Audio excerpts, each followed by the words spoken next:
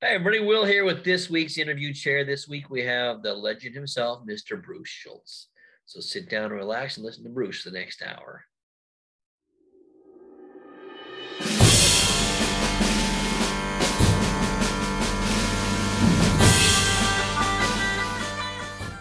Hi, everybody. Today we have a special treat at the interview chair. We have legend Mr. Bruce Schultz. How are you, Bruce?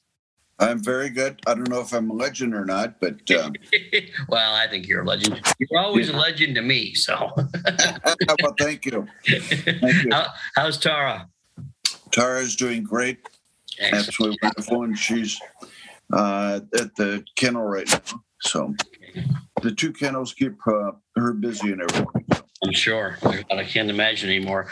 Since I retired, I only have 4 dogs here, and it's sometimes that seems like that's enough. I can't imagine having 30 or 40 back in the day. So, Absolutely, yeah. All right, let's get started. How old were you, Bruce, and how did you get involved in the sport of dogs? Oh my God, it was probably. I lived in Minnesota, grew up in Minnesota, and I always had a dog back there. Okay. And in 1970 or something like that, 70 or 71, I moved to Phoenix. And I always wanted to have an Irish setter. I had a German Shorthair Pointer and I had a Weimaraner, and we had beagles who grew up with beagles. And, in Minnesota, it was, we always, my brothers and I always either hunted or fished growing up. I played baseball and basketball and all that kind of stuff. We always hunted and fished and all that. And I used to dream about having an Irish setter. So when I moved to Phoenix, I looked in the paper and all that kind of stuff and trying to find an Irish setter puppy for sale and all that kind of stuff. Well, I finally found one. And the lady I found for one was in Obedience. And she was training her dogs for obedience and all that kind of stuff. And it ended up to they were all purebred dogs and everything else. And she went to the shows and showed in obedience at the shows. And all these dogs were from Joyce Nielsen, Thundering Kennels. And so I bought one from them, or from her, and started working in obedience and all that kind of stuff, and then started going to the shows and obedience and everything. And then I bought another one from Candy Kennels, San Diego. So, and then I had 2 of them. So, I was pretty much hooked on Irish setters and everything. And the Irish setter dog went with me everywhere. He was my buddy. Drove next to me in my pickup and all that kind of stuff. No matter wherever I went, he went with me. So he actually killed my gardener, left the gate open, and he got out and got killed and run over by a car. So I bought another one and started working obedience with it. Then I had 2 bitches. So that's how I got started, basically. I started going to shows and showing obedience, and then started watching the confirmation classes, and I'm going, wow, this is pretty interesting.Maybe I'll start doing this, everything else, and started doing that. And pretty soon... How old were you, Bruce? Let me see, that was in 1970, so I was 70 or 21. 21, okay. Yeah. So that gives my date now, my birth date away, huh? Look how sneaky we are. Yeah, so I was 21 when I did that. And I've had dogs ever since, Started going to shows and everything else. And pretty soon people would ask me, hey, can you show my dog for me? And started from there. Wow. Just that's how I got started. Then I went to work for, I used to drive back and forth from Phoenix every weekend and went to work for Patty Grant and worked for her on the weekends, drove back, opened the office and everything else. I can never remember, I always remember this I would close the gates Friday afternoon, late Friday afternoon, drive to drive to LA, no matter what was where the shows were.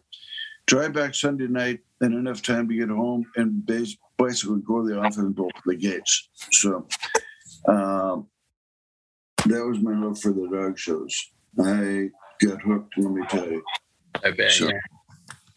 I think about those days when even when I was a kid, my dad would take me to the shows, but he would get us there for the Friday show, and he'd have to work again Monday, so he'd show all weekend and drive all the way. And I think about it now, I think, oh God, I could never do that.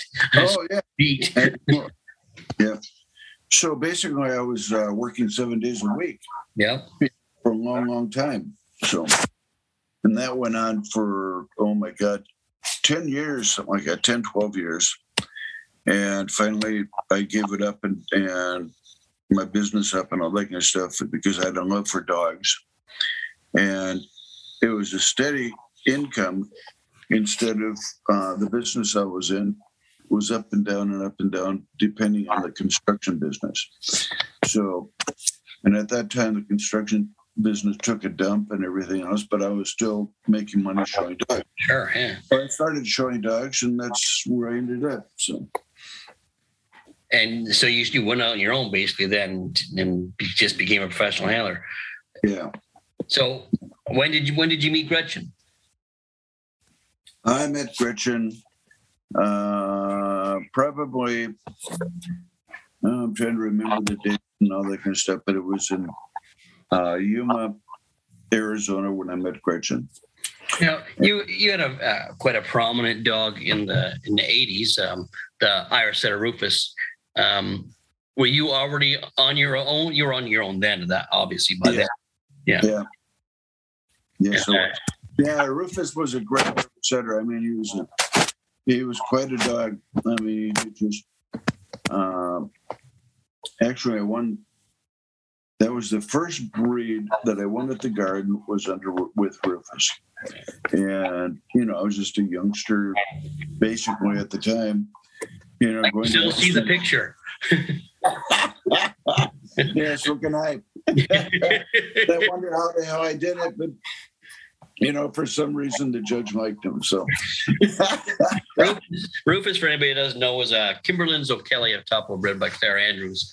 He holds a special place in my heart because he was the sire of my first big winning dog. So that's why I started following you, because of Rufus. Yeah, it was a great time. Sam and Barbara Taplos were the owners of Rufus, and they were great people. They loved that dog, and they went everywhere that he went. So we had a great time. Yeah. How long did you show Rufus for? Do you remember? I think it was 2.5 years. Yeah. Now, was the group third of the Garden? Was that the culmination of his career, or was that the end of his career, or was that the beginning of his career? That was pretty much the beginning of his career. Well, that's a nice way to start then. Oh, yeah. Yeah, absolutely. So, because he was basically a no-one to the judges going into the Garden, and we couldn't believe it. He had done some winning on the West Coast and everything, but he had the best in show and all that kind of stuff, but nothing big until after the Garden. So, and he was the first dog that I won a best in show on, all breed best in show on. So he was basically the start of my career of winning best in shows. I can still see him. I can still see the picture. We had this talk earlier. I'm pretty sure it was Alvin Maurer who gave you the breed of the Garden, but that's who I see in my head. But I could be wrong with that. Yeah, and all the biggies were there. I mean, shit, you were there, and all the big time Irish setter people from the East were there, and I don't know if I was just an out. But I think Elvin judged that way. So anyway, there you go. That was pretty good. What was after Rufus? Who was after Rufus? Oh my God, there were a lot of dogs after Rufus. After Rufus, after getting the first best in show, I would always complain about not getting a best in show and not getting a best in show, and I've never heard you complain ever. No. In the back of my mind, and after Rufus got that best in show, then the best in shows started to come in pretty easy, and I had a lot of dogs that went best in show, and one of the main dogs that I went best in show with and everything else was the German Shorthair Pointer, Britannia. Yeah. And she won 50 best in shows and 150 group ones in 2 years. And you won the group of the garden. Yeah, I won the group at the garden, 2 back-to-back groups. Okay. Yeah. And after that was the English Setter, the Silk Teddy. And these were all in the 80s. So, and the Silk Teddy came right after the short hair, and I can't believe that. And then I put 150 and 150, or 150 groups and 50 best in shows on her. I mean, right after the short hair. So that was great. That doesn't usually happen. So, plus all the other dogs that I had. I had Borzois and a number of other breeds of bloodhounds and everything else that had best in shows in there too. So, but those were the 2 dogs that I won a lot of best in shows on. Yeah. Good time, Silk Teddy. I remember her for sure. It was exciting watching her show. I love Britannia too, but I was a setter guy, so. Yeah, I loved them both, and both of them were wonderful. Show bitches and everything else. And that's probably why I act to show bitches now. Mm-hmm. Give me a bitch in a day and, I'll show them, a good one. Yeah. I love showing bitches as well. So after Teddy, I want to know it all, Bruce. So keep telling me what happened after the Silk Teddy bitch. Well, after Teddy, it's kind of, I won a lot of best in shows on different dogs and everything, and top in the breed, top in the group, and number 1 in their breeds, all breed, and everything else. So, I had a good Borzoi from Canada that I did a lot of winning with. I had a lot of border collies that I did a lot of winning with, and I had an Irish setter that I showed right after the Silk Teddy. Oh. Her name was Rosie. I remember Rosie. And she was a beautiful bitch too. Mm-hmm. But the judges had given me so much with the short hair and with the English setter. And then she came in right after them, and I didn't win as much with her that she should have won a lot more, I thought. Yeah, you're probably right. Yeah. It happens, right? And I think I remember showing this Beagle dog, and he won a bunch of groups, and I couldn't win best in shows on him. And then the next dog I showed won a bunch of best in shows, and I'm not sure he was as good as the first one. But, yeah, absolutely. Yeah. I think a lot of times, the judges, if they give you so many best in shows and all and groups and all that kind of stuff, a lot of the judges said, well, he's won a lot in the last 6 years or whatever, 5 years, I'm going to give it to someone else or whatever. So, that happens a lot, I think. Yeah, and it all comes down to timing. Sometimes really good dogs get overlooked because of bad timing. So. Oh, absolutely. Yeah. Absolutely, yeah. Another dog that comes to my mind is Alistair. When I think of you, that was a hell of a dog. Oh, that was a great Irish setter. I mean, he was a beautiful, beautiful Irish setter. And he didn't get what he deserved. Oh, no way. Yeah, you're right. I think he was so beautiful that the judges didn't know what to do with him. Because, just to look at him, he had a beautiful, beautiful head on him. And he was a bigger dog. And maybe a lot of judges thought he was too big. He was he was in standard and everything else. And, at that time I was showing other dogs that I was getting best in shows on and everything else. And, the judges probably just thought, well, he's a little big and all that kind of stuff. I won groups on him and everything, but he never got what he deserved. He won the national because I was there. Yeah. Maxine Travelda's Once Upon a Time, just in case people knew Al's stories. He was a picture. There's no question. Yeah. And I don't think a lot of people bred to him for some reason. But boy, he was a beautiful dog. Yeah, he sure was. I can still see him. He was probably the most beautiful Irish setter that I showed. Yeah. I mean, he was beautiful. Give you goosebumps thinking about him. No kidding. Yeah. So, and that was early '90s, wasn't it? Because I was showing a dog.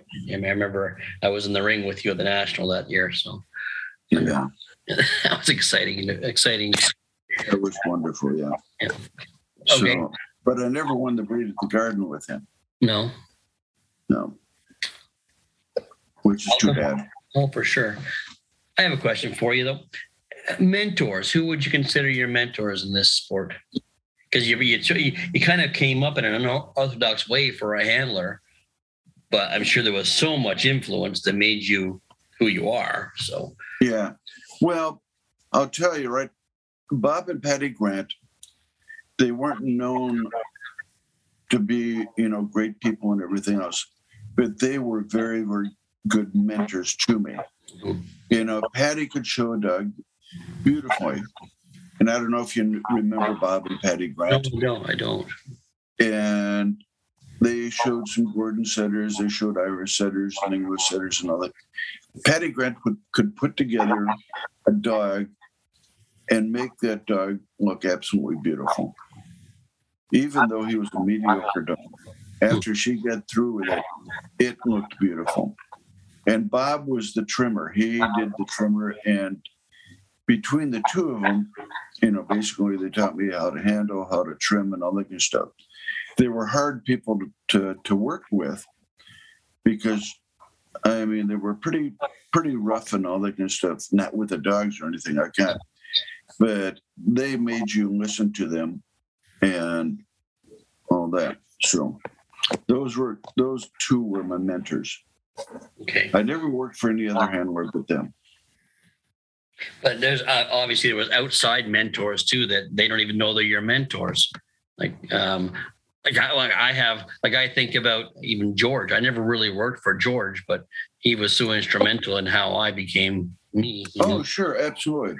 I'd go around and watch in different rings and watch these people and the handlers and all that kind of stuff that would show their dogs and all that kind of stuff. And you did a beautiful job with your dogs.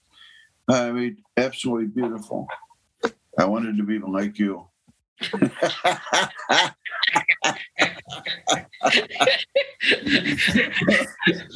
I got a funny story I'm gonna tell. Do you remember I flew out there for, I think it was English Center National, I think, and I had my assistant with me, Yvonne, who you know.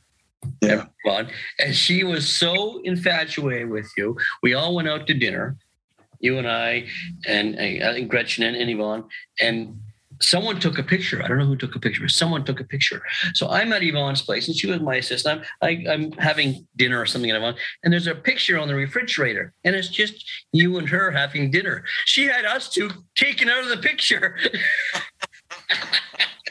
I'm like, how did you do that? She was a great gal. Yeah, she was a great gal. Oh, we used to have some fun with her, though, teasing her about you. Yeah.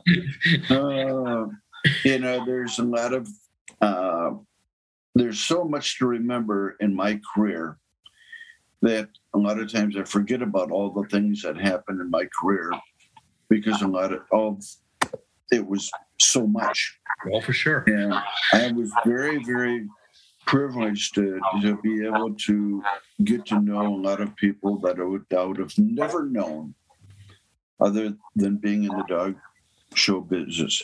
Yeah. And from all over the world. And one of the people that I watched and all that kind of stuff and was Jimmy Moses. With the German Shepherd and all that kind of stuff. And just watching him, what he did with these dogs, it was kind of unbelievable.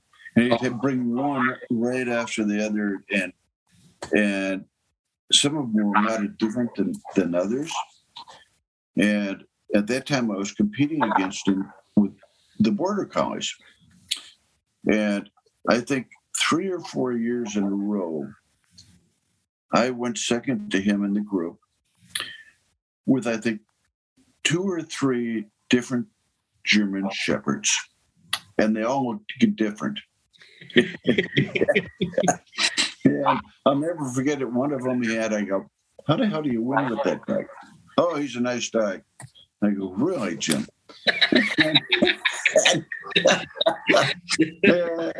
He beat me in the group at the Garden. So he's amazing, no question. He has to be one of my mentors. Just watching him and doing things, and his ability to do it over and over and over and over and over again. So just the way he connects with the dogs, it's unbelievable. So yeah, and to be able to do it over and over and over, and like he did, I mean, he had to have something going for him. Yeah. And it, just like I said, I did so much winning with a couple dogs. The judges pushed me off a little bit of the winning and all that, but it never happened to him. So there you go. For sure. But I always, whenever he used to come up here every summer before the Shepherd National, he'd show up for a few weekends in a row, and it was just fun watching him. I remember him taking Captain out and running Captain around a soccer field one time, and it was just he said, watch this, and he didn't run it; he made someone run it around. Yeah, and it was just incredible. And then he explained what he was doing, and you're right, he's an incredible mentor to a lot of us. So yeah. Are there any dogs out there besides your own that you showed, that you looked upon, that you have become stamps in your head of that breed that you wish you could have been maybe a part of, or you would have liked to have shown at some point, or just made a stamp on you, made an impression on you? Yeah. One of the dogs that I really, really thought that I would like to show was Pepsi. Oh, yeah. Chris and I were very, very good friends because we competed against each other all the time and all the time and all the time. And he'd win some, I'd win some. And we'd end up going to the same shows together back east and all that good stuff. And we spent a lot of time together. And, at one time, I'd go, my God, I wish I could show that dog. Just once. Yeah. Just want to show that dog. So, I would get him and his brother mixed up. He was the challenger, right? Kibik's the challenger, and the other one was the front runner, I think. Front runner, yeah. Yeah. Pepsi was the first one he did a lot of winning with. Yeah. I think Pepsi had a great attitude. He'd walk in the ring, here I am, and, screw everyone else, So It goes a long way. He was one of my heart dogs. So. For sure. What about advice? Do you have any advice for young handlers? I was just thinking about that. Mm-hmm. And the first thing that comes to my mind is, you've got to plan for the future.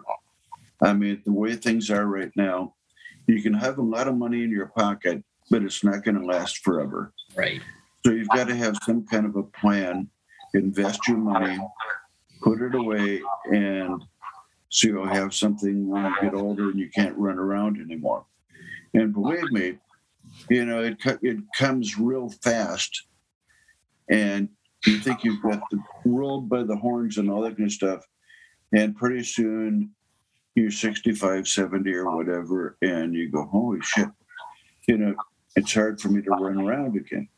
And you've got to do something. You have to have something planned on the side, whether you do a bunch of investments in real estate or whatever, whether you buy a kennel, you've got to plan for the future. That's good advice. Any judging aspirations, Bruce? Well, I judged in foreign countries a lot, and I enjoyed it a lot. And with Tara still showing and everything else, she loves the show. It's going to be it would be hard for me to have her quit just so I could go show. Right. And, they make it hard for you. And right now it's not bad because they'll give you a group if you're invited. Mm-hmm. But before, they make it very hard for you because you had to go through all these groups all over again. I mean, if you're a handler, you spend all your life learning about dogs and learning about how to judge dogs, basically the anatomy of the dog and all that kind of stuff. And then the AKC wants you to start all over again. And it's hard being 65, 70 years old to start over with. Why do I want to start all over like we've got 2 boarding kennels right now and they're doing very well. Why should I take all my time and go through all these things and the seminars and all that kind of stuff and pay money to do something that I've done my whole life? Yeah. Well, that's exactly how that's what it comes down to. Now they're doing it. AKC has done a great job in education and whatnot, and this new program is a great idea. But prior to that, it was difficult, especially. I know they wanted to make it fair, but life's not fair, Bruce. There are some people that are better than others in certain aspects in this world, and it's just natural. Like I'm not a good hockey player. I wish I shouldn't be allowed to, or Bobby Orr shouldn't have to start where I start because he is magic and I'm just an average hockey player, right? Absolutely, yeah, absolutely. AKC knows what handlers are good handlers and what handlers know good dogs, and whether or not they can judge dogs. And that's why Lynn Brumby, he knew all the handlers. He knew who was going to be good. Right. He knew who was bad. And the good ones that he thought would make good judges, he put through. But it wasn't that way anymore. So it's getting closer again with this new program, I think, but it's, you're right. It is. Well, I think we've missed out on a lot of people that could have really made an impact on our sport. So. Oh, absolutely. I know people that were handling and all that kind of stuff. And once they quit, they go, why do I want to do that? When they don't trust you to be a good judge. They don't think you're a good judge and not able to do it. So they make you start all over again. So, that's why a lot of the handlers didn't go on with it. Yeah, and we've lost out on a lot of amazing breeders as well that could have been just amazing judges. They don't want to start. They don't think they should. And I agree with them. They shouldn't have to go down and start again like that because they've already given their whole life to it. They know their stuff. Yeah, and the good breeders are the same thing that I said before. AKC should know who the good breeders are, and whether it's a Cocker Spaniel or anything like that, they should be able to pick up a dog, no matter what breed it is, with some education and everything else. So there's got to be a system that they can go to that says, okay, we're going to do this with you, and meanwhile you've got to do a little bit of education work and all that kind of stuff, and to go with it. I agree with that. Oh, there's no question. You need the education. Like I find myself even on this past weekend, I was watching a class, and there was such indifference in the class. It made me go back to the standard and check something. So when I was at the ring watching, so yeah. But that's basically why I didn't go into judging, because Tara was still showing and everything, and she loves the sport. Yeah. And I'm not going to ask her just to stop. Does she have aspirations to judge? You ever asked her that? I don't know. Maybe later. He'd be a great judge as well. So. Yeah. So, but she's real busy too right now. I mean, she takes care of this kennels and all that kind of stuff, and she's doing a wonderful job of it. And she had 3 jobs up until just recently. She cut back a little bit on the showing and all that kind of stuff because she was so busy with the kennels. And then she would go show, and it was like me all over again, working 7 days a week. Yeah, you just can't. You can't. And you can only do that for so long. Right. So you've got to sit down and say, well, what's going to benefit me at the most in the long run? And that's why we bought the kennels, because we know in the long run, they're going to be there when we need an income and everything else. And like, I don't even show anymore because I'm 73 years old, and my body aches and everything else. And she's so good at it; she does a wonderful job at it. I don't have to do it. Mm-hmm. So, I can still. I wasn't too that long ago. You're kicking my ass out there. Well, not always. I kick my ass a lot too. And see, these are the things that we remember. I mean, I loved going to the shows to see you and a number of others like Elliot Moore and all the back east, because we had fun together. We could always win, lose, or draw or whatever, and afterwards we were still friends. Oh yeah, and that's what it's all about.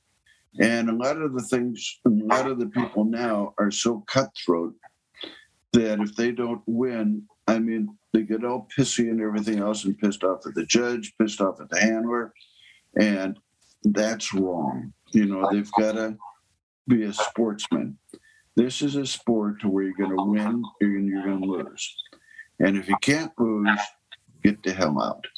Well, that was one thing that always is said about you, what a sportsman you are. I was talking to Wayne. I was telling Wayne this interview was coming up, and he said to give you his best. He was telling a story about you. I guess you came to the house one time, and he says he has this amazing ability that all the dogs loved him. Even dogs that Wayne had issues with trying to show, you could just befriend it and start showing it. He said you were always a gentleman and always a sport. And that's just the way it was. And I don't think I've ever seen you angry.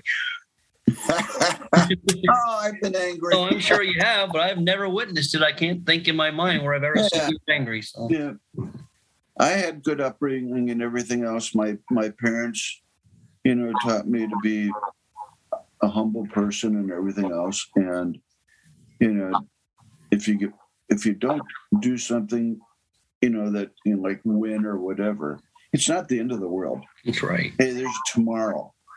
Lots of dog shows. And a lot of the handlers don't realize that, and they're out to beat you no matter what. Yeah. They'll sell their mother to get a win. I know. I hate to say that, but it's true. Yeah. And especially on the East Coast or West Coast, it might not be as bad on the coast on the West Coast, but it's just, oh my God, if you don't win, I mean, it's the end of the world. It ruins your week, right? I always used to make fun of. I didn't make fun of them. I used to mock them sometimes. The ones that if they lost on Sunday, it just ruined their week. And then that you can't be like that. That way.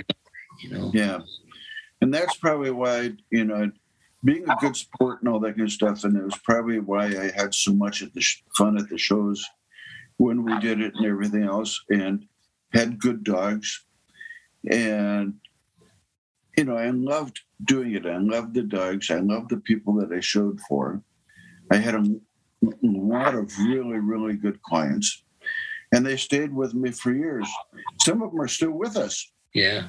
that I've shown for 40 years. And that's a statement in itself. Like I was talking to a young handler about that just the other day.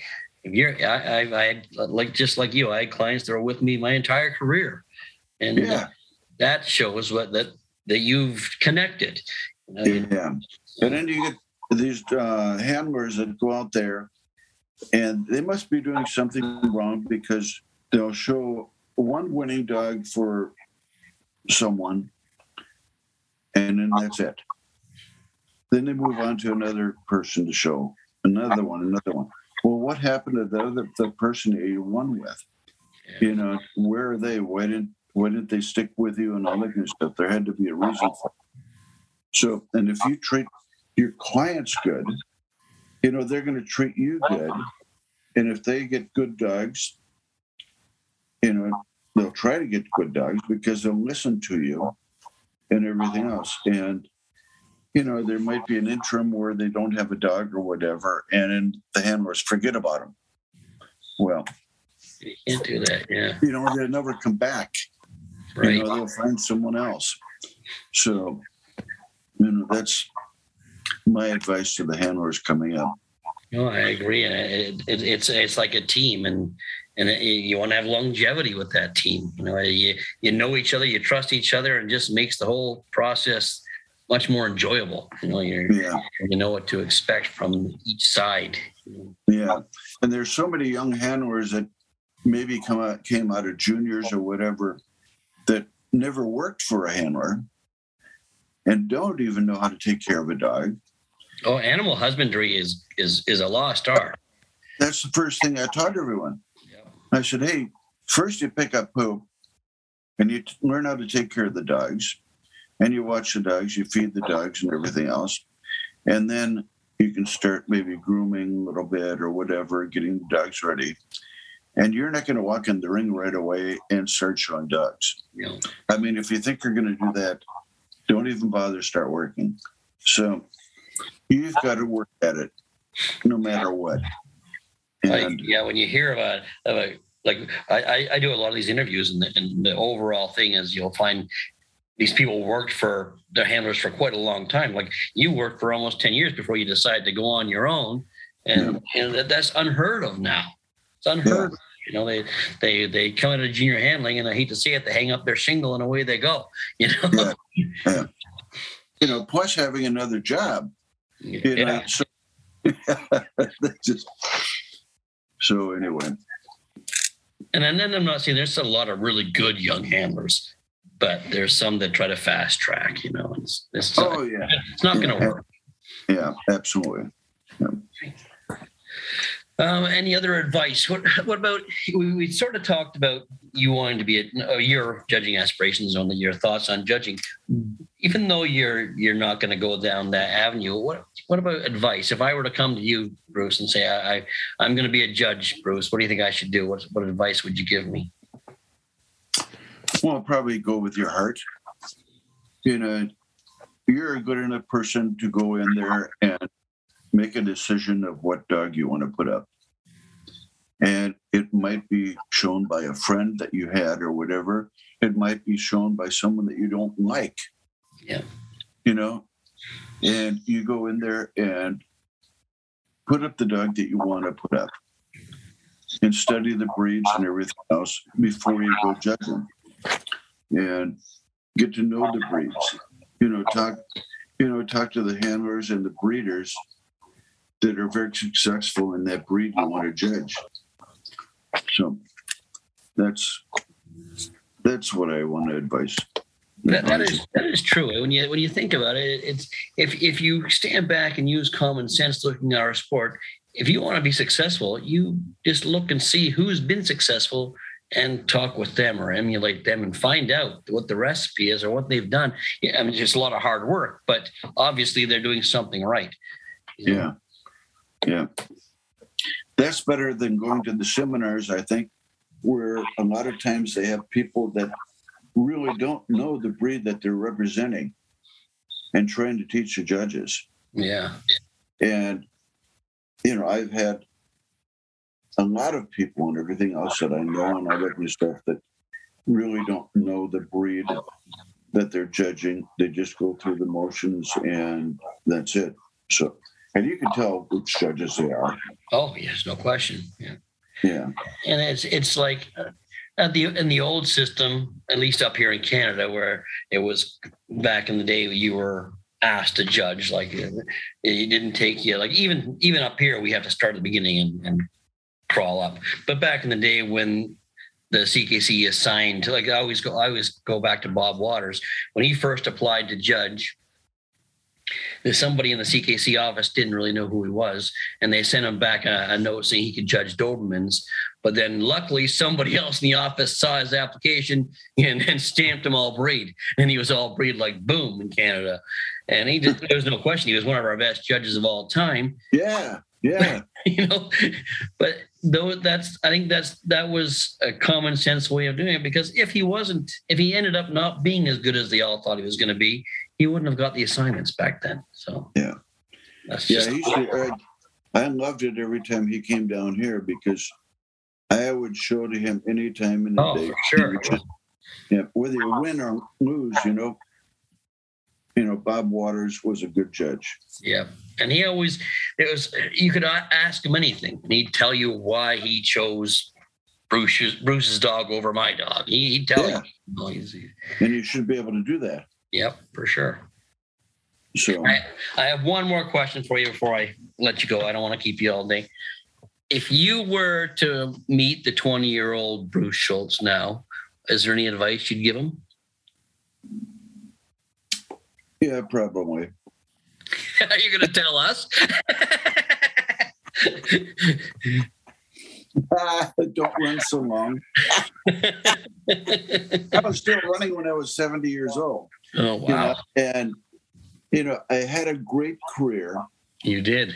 I had a wonderful career. I can't, say anything bad about it. I had a great career with my clients, with the dogs that I showed, everything about it and everything. I think that I waited too long to start investing in all that kind of stuff. I've been very, very lucky because we bought the 2 kennels and worked very hard on them and everything else. And it paid off but in my earlier years, I didn't put enough money away thinking that, there's a lot of time to put money away and all that kind of stuff. But hey, start putting it away right away. Yeah. And start investing it. And that's what I would do different with my career. Start investing money for the future. That's good advice, because it's amazing, isn't it, notoriously how handlers are bad at their money management. Yeah.